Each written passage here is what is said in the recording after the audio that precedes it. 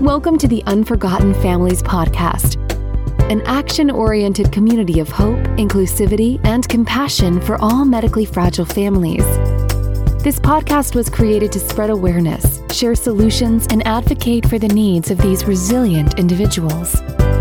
It's our hope that the information and stories we share will inspire and empower you to join us in advocating for these families and help to ensure that they are never forgotten. Hello, everybody. Thank you for joining another episode of the Unforgotten Families podcast. Today, we are here speaking with Crystal, who is the mother of a beautiful little girl named Blake.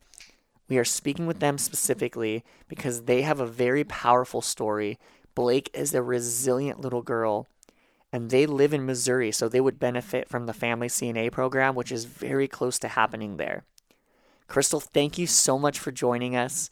Can you just start by sharing a little bit about your family and about your daughter, Blake? Okay, so we are a blended family of 6. It's myself and my husband, Jacob, and then we have Berlin, which is 11, Nadia is 7, Chase is also 7. They're not twins, they're 2 months apart. And then, of course, Blake, which will be 3 in 2 weeks on July 21st. So that's us in a nutshell. So there's a beautiful little Facebook blog called Adventures of Blake, I believe, correct? Miss Blake's Adventure. Miss Blake's Adventures. Miss Blake's Adventures. And on there, you explain this moment that, you had to do CPR on Blake. Mm-hmm. Can you kind of paint a picture for us when you found out that Blake was going to be having concerns to that point, and just share a little bit of that as much as you feel called to share? So we did not know that she had 3 holes in her heart when she was in utero. We actually found out at her 24-hour evaluation. The nurse heard a murmur, so she of course called in the pediatrician, and he heard it. And then we set up an appointment to go to Children's to have a cardiologist check her out. So our plan was, get discharged from the hospital, and then within the next couple of days, go up and get an echo done and see what was going on. She had, like I said, 3 holes, small, medium, and large. They expected the 2 smaller ones to close up on their own, but we're anticipating the larger one to need a procedure to kind of like close it up with a mesh net. They just wanted to monitor it the best that they could. In between our 2-week visit, our pediatrician back home wanted to see her on the opposite weeks. That way she was constantly being checked out and overseen by a doctor until we had a plan in front of us. At 14 days of life, we were actually heading to Children's at I think it was 2:00 in the morning, because one of the side effects of CHD is a poor appetite and failure to thrive, and they can't eat very well. So Blake struggled with that up until, her cardiac arrest. We were actually, like I said, in the car. We had to stop and get gas. Nobody ever keeps gas in vehicles. So we had to stop and get gas, and then we got back on the highway, and we made it maybe 10 minutes down Highway 44, which is our main interstate here in Missouri. And I noticed under a street light that Blake was she was tensed up and something was not right. So I yelled at Jacob to pull over and call 911. And of course he's like, what, why? And I'm like, just call 911, something's not right. And by time we were fully in park on the side of 44, Blake was not breathing anymore. And we finally got the dispatcher, to help us out with how to do it. I've been CPR certified since I was 15, but in the moment, I completely forgot exactly what to do. So even with the dispatcher, she, had to try to figure out how to do CPR on an infant, because it's not something we deal with on a daily basis. And then, so I get out and I lay her in the back seat of the car, and I take her onesie off, and start compressions. It feels like forever before a first responder shows up. But the first responder that showed up was, his name is Deputy Clinton. I'm sorry, I don't remember the first name. I want to say it's Chad, but Deputy Clinton. And he, of course, asked if he could take over CPR. And I let him. And I go to the front of the car and I crumble. I fell to my knees and I'm like, this is it. I'm losing my child in the middle of the road. And there's like, my mom's not here to help me go through it. Jake didn't know. He couldn't, I guess, grasp what was going on. So then we had 3 ambulances show up from 3 different districts. Instead of going to Children's, because it's an hour away from where we live, we went to our local hospital, which is 20 to 30 minutes, depending on which way you take. From the time I started CPR to the time she was revived, she had CPR done for 45 minutes before she was revived. So when we pulled up to the hospital, I have these high hopes that the paramedics revived her in the back of the ambulance. And I watched the paramedic get out with, my 2-week-old just draping over his palm, and she's still blue as can be. So I crumble again, because I had that hope, that they revived her in the back of the ambulance, and they didn't. So we get in and we're in the ER, she's got nurses and the night doctor. They're all swarming her, trying to figure out what's the right dosage, because again, it's not your typical patient, a 2-week-old, especially in a little hospital like we have. But once they revived her, they had called Children's and had her a bed ready. They flew her from Washington to St. Louis, and we drove. They had 3 pilots or 3 crew members in the helicopter, so there was no room. So my mom, Jacob, and myself all got in one vehicle, and we went to St. Louis. They told us not to rush because their 15-minute flight compared to our hour flight, they would not have done anything without us there or without our consent. So once we get to Children's, they put us in this little family room in the Heart Center, and I can see her room from this family room, and I couldn't exactly see her, but I could see all the commotion going on in there and all the pumps that they were hooking her up to, and so that was another hard thing. I just want to acknowledge how resilient Blake is, and then how resilient you are. And what I am finding out as I hear more and more of these stories is how resilient the mothers and the families are. And it's like, we just braze over the fact that, you found out, even when we're talking about when you found out that there was the CHD, it's like that moment is a lot for a mother. And then all of everything that you went through. And I just want to acknowledge how resilient and amazing you and your family are. And it's interesting because as time goes on, people can braze over these things, but it's like, even just the idea of a mother having a baby, and then that moment you found out, there's 3 holes in Blake's heart. That was crushing, because even I didn't know the extent of what they did for that. If it meant, short lifespan, or if it meant she could still live a full life. So even just finding out about the holes was like being hit by a truck. It's just, I can't even imagine this roller coaster. And then the moment you found out she was resuscitated, how did you feel? So the ER doctor I guess it was a miscommunication. He just kind of was like, hey, you guys want to come stand by her for a little bit? So he didn't, hey, we resuscitated her. It was just, hey, do you guys want to come stand by her for a minute? So I thought they lost her and they were giving up. Um, I get really lightheaded and pass out all the time. So I went up and I stood by her for a minute and I realized, she's okay, that she was revived. And then I got really lightheaded and almost fainted and had to sit back down. And I was like, I was mad at myself because I couldn't even stand by her and, hold her hand or comfort her in any way that a mom should be able to. So I was back and forth between trying not to pass out and trying to comfort her and the time waiting for the helicopter to get there.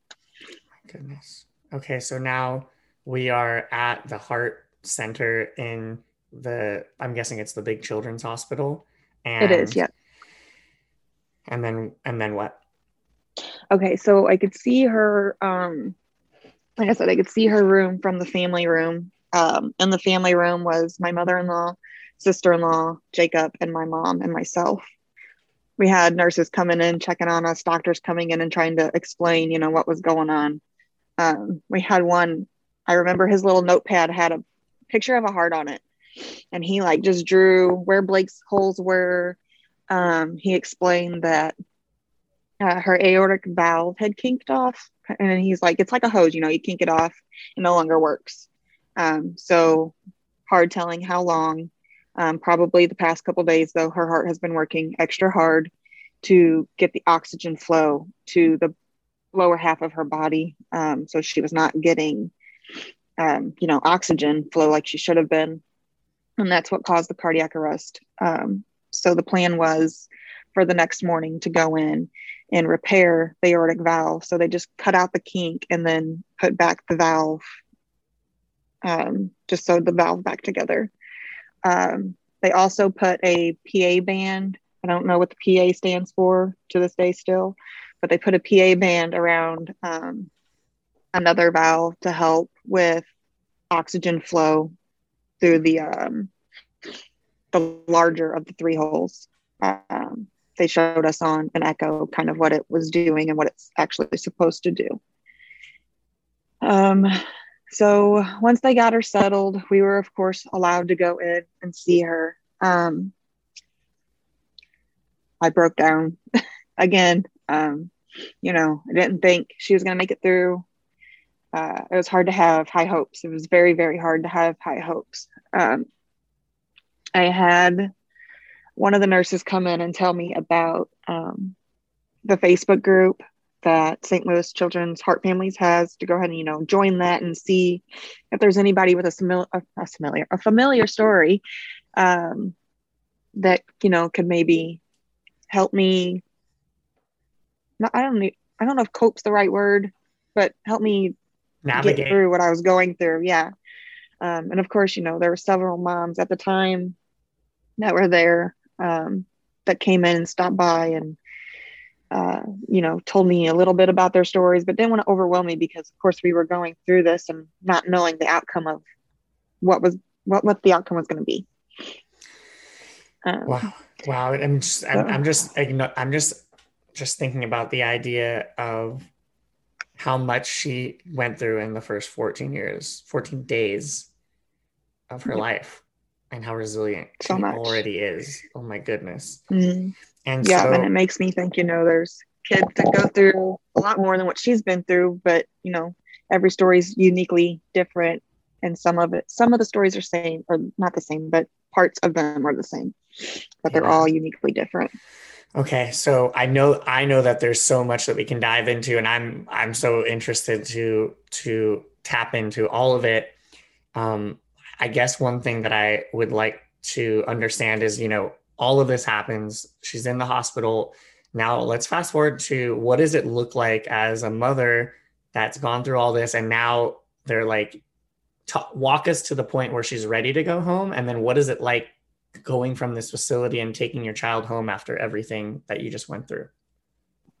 Okay. So, to the point of getting home, they told us, if we ever wanted to get pretty much out of the intensive care unit of the heart floor, she had to be extubated, in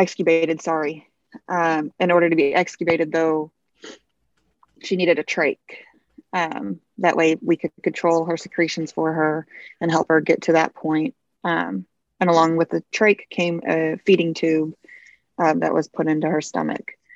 And for So people that don't understand what a tracheostomy is, this is basically a tube that goes into your throat to enable more airflow. yeah, yep. So at 4 weeks old, she had her trach and feeding tube and put in.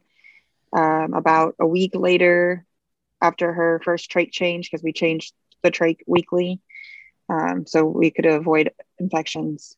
So it was about a week, maybe 2 weeks. We finally got moved to floor status, which was just down the hall, but we weren't in the intensive care unit anymore. We were there for about another 3 weeks. In St. Louis Children's, they know how kids are whenever you give out big news, and then they're like, oh no, I have other plans. So their word for going home was you get to take a trip to the zoo. So when we first found out we were, taking our zoo trip, it was big. It was a big deal because, we have 3 other kids at home. The 2 girls actually wound up going to live with my mom and stepdad, and going to school where they live. So that was like being a full-time mom and then getting stripped down to a part-time mom with them, getting to only see them every other weekend because they had to go to their dad still. So going home was terrifying. I'm going home with, I've been at the hospital for so long that I'm used to having a doctor or a nurse right outside if I'm uncomfortable with anything going on. So going home was terrifying because I wouldn't have that. I would have, my mom came over every day to help me while Jacob had to return back to work, of course. But I mean, like I said, it was just terrifying. I was trained on how to take care of her trach, and I was trained on how to take care of her feeding tube, and trained to put the pull socks on her toes and the whole 9 yards, suction out the trach, because like I said, she couldn't swallow, so she was always needing to be suctioned, which those machines are so loud, and we lived in an apartment and it rumbled the whole floor, and I felt so sorry for the people that lived underneath of us because like I said, it was ridiculous. But the kids were so happy, their baby sister was home. They didn't know to what extent had happened in the hospital. I didn't think they were ready for that. I do remember my 7-year-old asking me, she was 5 at the time. She asked if Blake was going to die.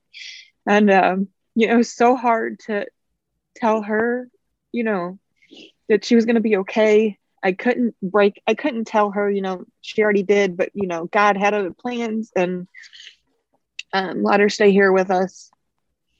But that hurt so hard or so bad, because how do you tell another kid or their sister or brother that they died? Like she died in my arms, no parent should ever have to go through that ever. But they were so happy to have their little sister home, and her trach and her G button. They had questions, but it didn't scare them away at all. They wanted to hold her because she's still their new baby sister, and they still wanted to get their pictures taken with her, and wanted to read books to her and sing lullabies, and the big sibling things that they do. They still wanted to do them, and I was afraid that they were gonna not want to do anything because of being afraid of hurting her to a further extent. Wow, they sound like amazing older siblings. They must love her so much. They do. So I thank you so much for sharing all of that and for really painting a picture. And so now you're home, and for a family like yours, I'm guessing you were authorized nursing. And can you kind of just talk about some of the challenges now, whether, it doesn't need to be in the perfect timeline, but just in general, the challenges that you go through with having nursing and being home and deciding if you're going to get a job or juggling a job, and just kind of paint a picture for people that don't fully understand what that looks like. Okay. So we have actually been blessed with an amazing nurse. She has been with us since we've been home. So since Blake has been 6 months old, Skylar has been with us and she's still with us. So we're going on 3 years. But she's actually getting ready to go on maternity leave and we have yet to find a replacement. So me going out and getting a job is impossible because, I mean, yes, I have family, but they have lives, they have jobs, they have, other things that they have to get done too. So I can't rely, well, I can rely on my family, but I feel like I shouldn't have to have them here 24/7 helping me with Blake or the other 3 kids.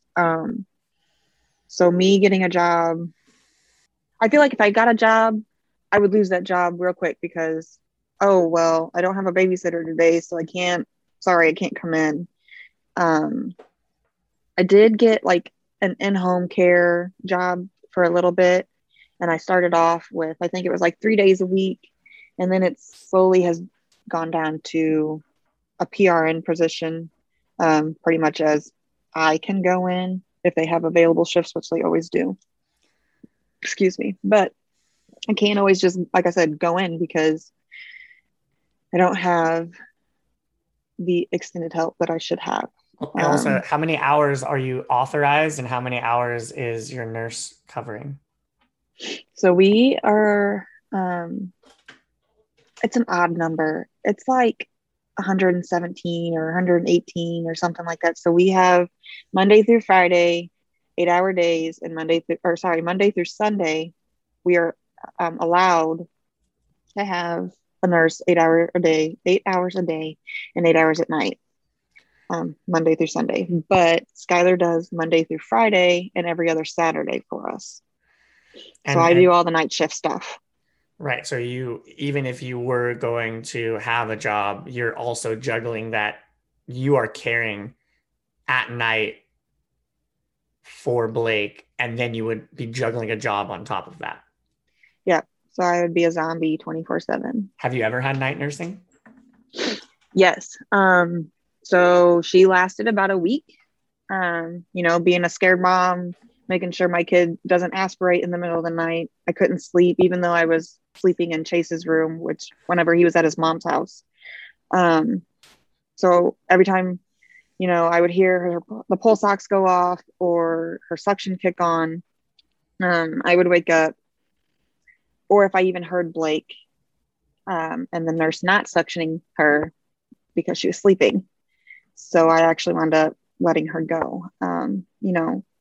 If I would have been okay, honestly, with her sleeping, if she would have woke up to suction her, because I've had people tell me, well, you sleep. And I'm like, yeah, but I'm a light sleeper. If she sneezes or moves and hits something on the side of the bed, I wake up.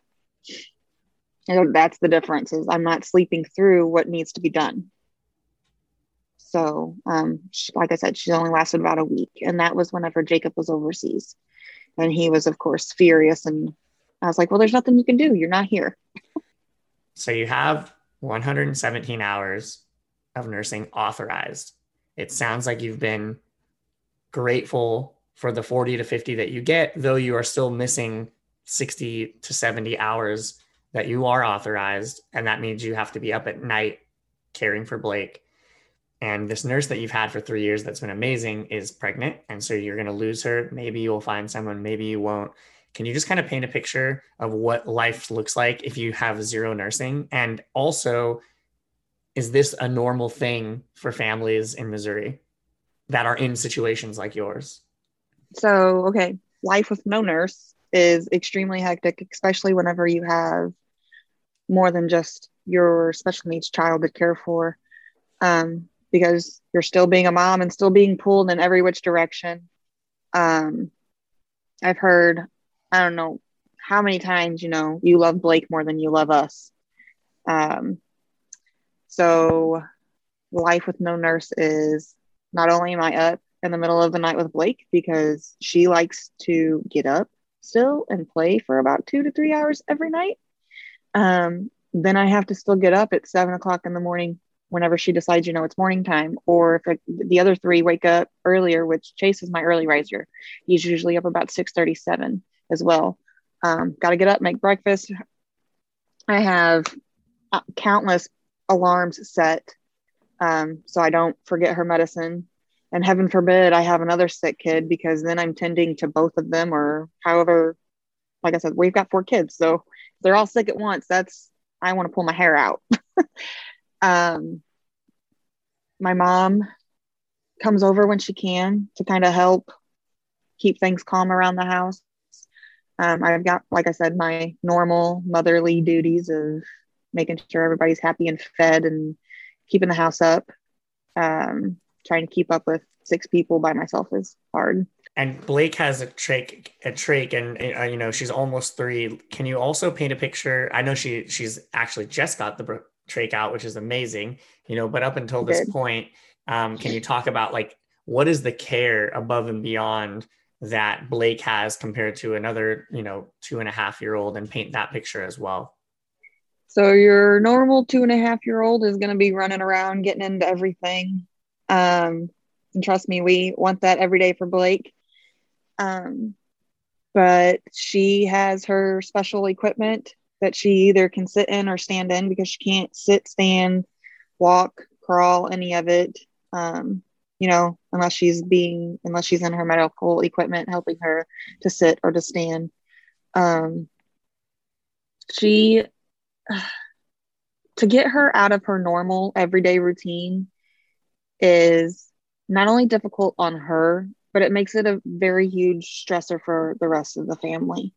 She's used to being in our living room, working through her therapies, because our nurse will continue daily therapies with her. She'll put her in the gait trainer, stander.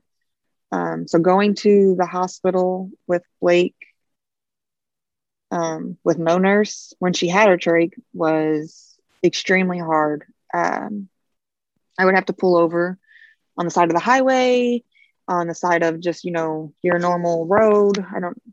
Anywhere really, to pull over to suction her. And sometimes that could be extremely difficult and, of course, extremely dangerous.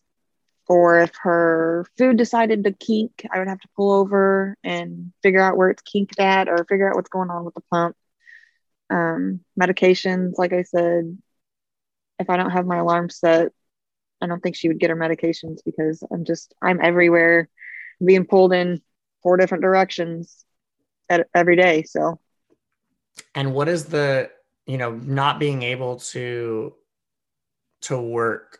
It sounds like you're very fortunate to have Jake. That sounds like he makes some money for the family. Because it sounds like you are unable to get a job, what is that pressure does that put on the family? So me not being able to work, we live paycheck to paycheck.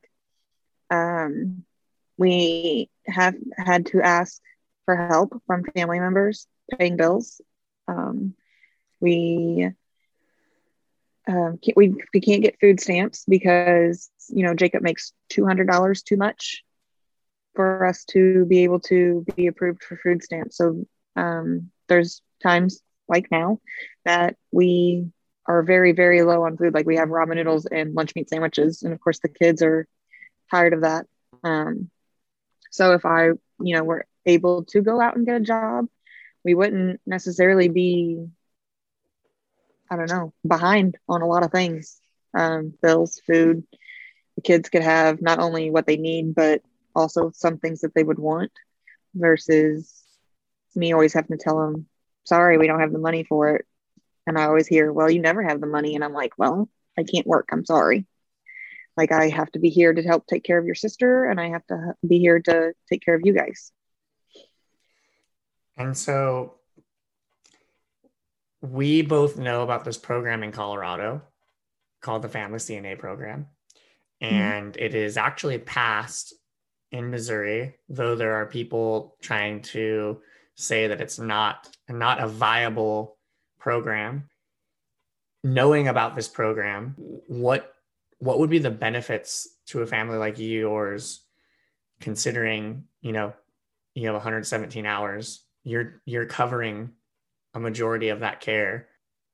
What is this program? What would this program do for your family? It put food on our table. It would pay bills. Like I was saying, our I'll just throw it out there. Our water bill this month for some odd reason, and I don't know if I've got like a leaking pipe or whatever, it's over $200. We can't afford that.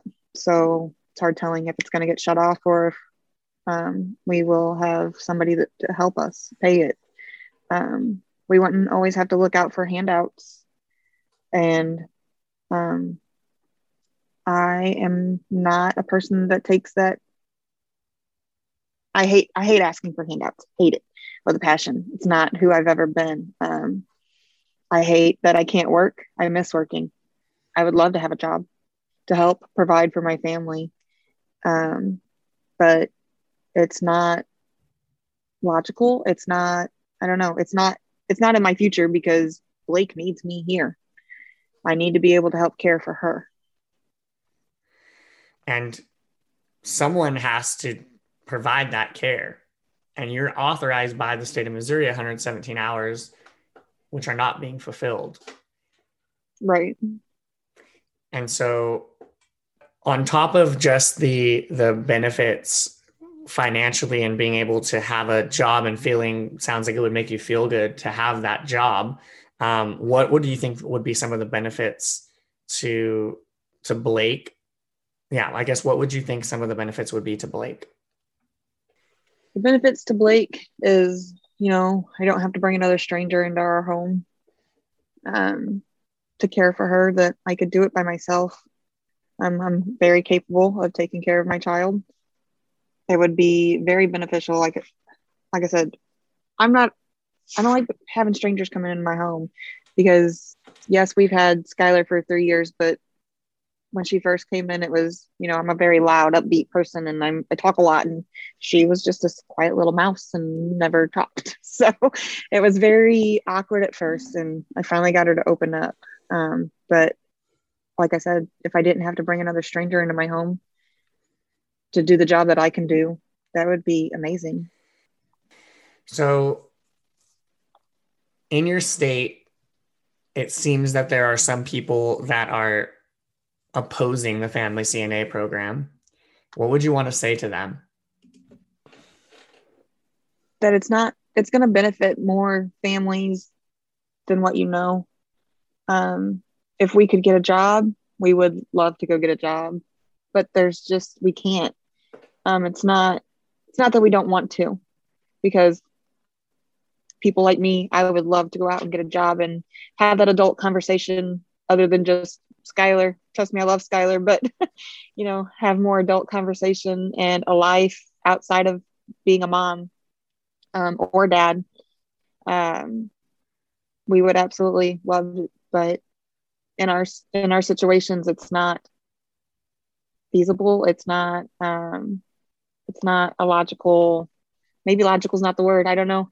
It's just not possible because we have to take care of our children. It's not that we want to be a stay-at-home mom and, just get money for, as some say, quote unquote, sitting on our butts all day. We have to take care of these kids. What would you, for someone that doesn't have a medically fragile child, what would you want them to know? Well, there's different people look at it differently. Some of them are, I guess you can say, rude, and they'll say, yeah, but you wanted to have a child, so you get what you get. Yes, I did want a child, but I wanted her to have a normal life. We were not expecting this life. We didn't know about it until it hit us, and when it hit hard. I don't know. I guess you don't know the situation until you have to live it. I'm a firm believer of that. If you don't, you don't know anybody's situation until you walk a day in their shoes. I really appreciate you spending the time to share this with us, because that is my intention and our intention here, to try to paint as much of a picture as we can, because I know that, it's not that you want the extra help, it's that you need the extra help. And right. In a way, you don't need it because you're so resilient and you're doing it. But at the same time, if someone needs help right now, I know that it's you guys. What would you want to say to other families like yours to help spread the word about this program and how, what you guys can do together to help make it happen? Share your stories. We're not alone. There's so many families around you that you probably don't know about that are going through similar things that you are going through. Advocate for your children, of course. I'm sure they know that one. That's been drilled in our heads. Advocate as much as you can. But I'm a firm believer in sharing Blake's story because it's helped so many. I've had so many families reach out to me and, say that they wanted to give up. You can't give up. Your kid needs you. Your children need you. Your family needs you. Just keep pushing. I'm here for you. If you ever want to reach out to me via Facebook or any type of messenger, I'm here. And I know for a fact there's other families that are willing to talk and open up as well and be a listening ear for you. Thank you so much for your resilience and your power. What are your hopes for the future for kiddos like Blake and families like yours? Well, I hope my child and everybody else's children thrive and prove all the doctors wrong that said they wouldn't be able to do something. I pray that they can and they will. And then for this program, I hope it takes off and can benefit every single one of us, because I know we're drowning and I know there's other families that are drowning as well. So with Tough, the Unforgotten Families, we want to be a place for community, for families and advocates. And we're just sharing stories and spreading awareness about this program in particular, but really any solutions and ideas. Do you find what we're doing to be valuable? I do. You're out there helping families like mine. You're helping our voices be heard. That in a nutshell, you are helping us be heard. And it's hard to be heard when, I don't know, I guess when you're so little, maybe you're not out there as much. Thank you for it takes both of us to make this happen. And so I really appreciate you being brave and sharing your story with us. So thank you. I guess the last thing I'll ask is just, is there anything else that's on your heart that you want to share? Just it's a open space to just share whatever feels aligned for you to share right now. The only other thing is, like I said, don't give up on your child. I've had my very low moments of wanting to give up, and then Blake proves everybody wrong. Or I feel like every doctor's appointment I go to, they hit you with things that are there, but they want you to remember, hey, your child has cerebral palsy, or hey, your child has this going on. Yeah, I know. Or hey, we don't know that Blake will ever do this. And then it takes time, but don't give up. Keep pushing, keep advocating. Never give up.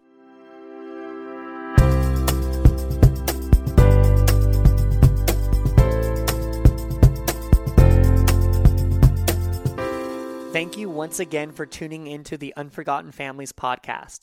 These families need your support, and it only takes a minute to become an advocate on our website, www.theunforgottenfamilies.com. Please click on the Become an Advocate link on the upper right-hand corner of the website, and we will inform you when it's time to take action in your state. We appreciate you listening, and we would love if you would share this episode with your friends and family. Thank you so much.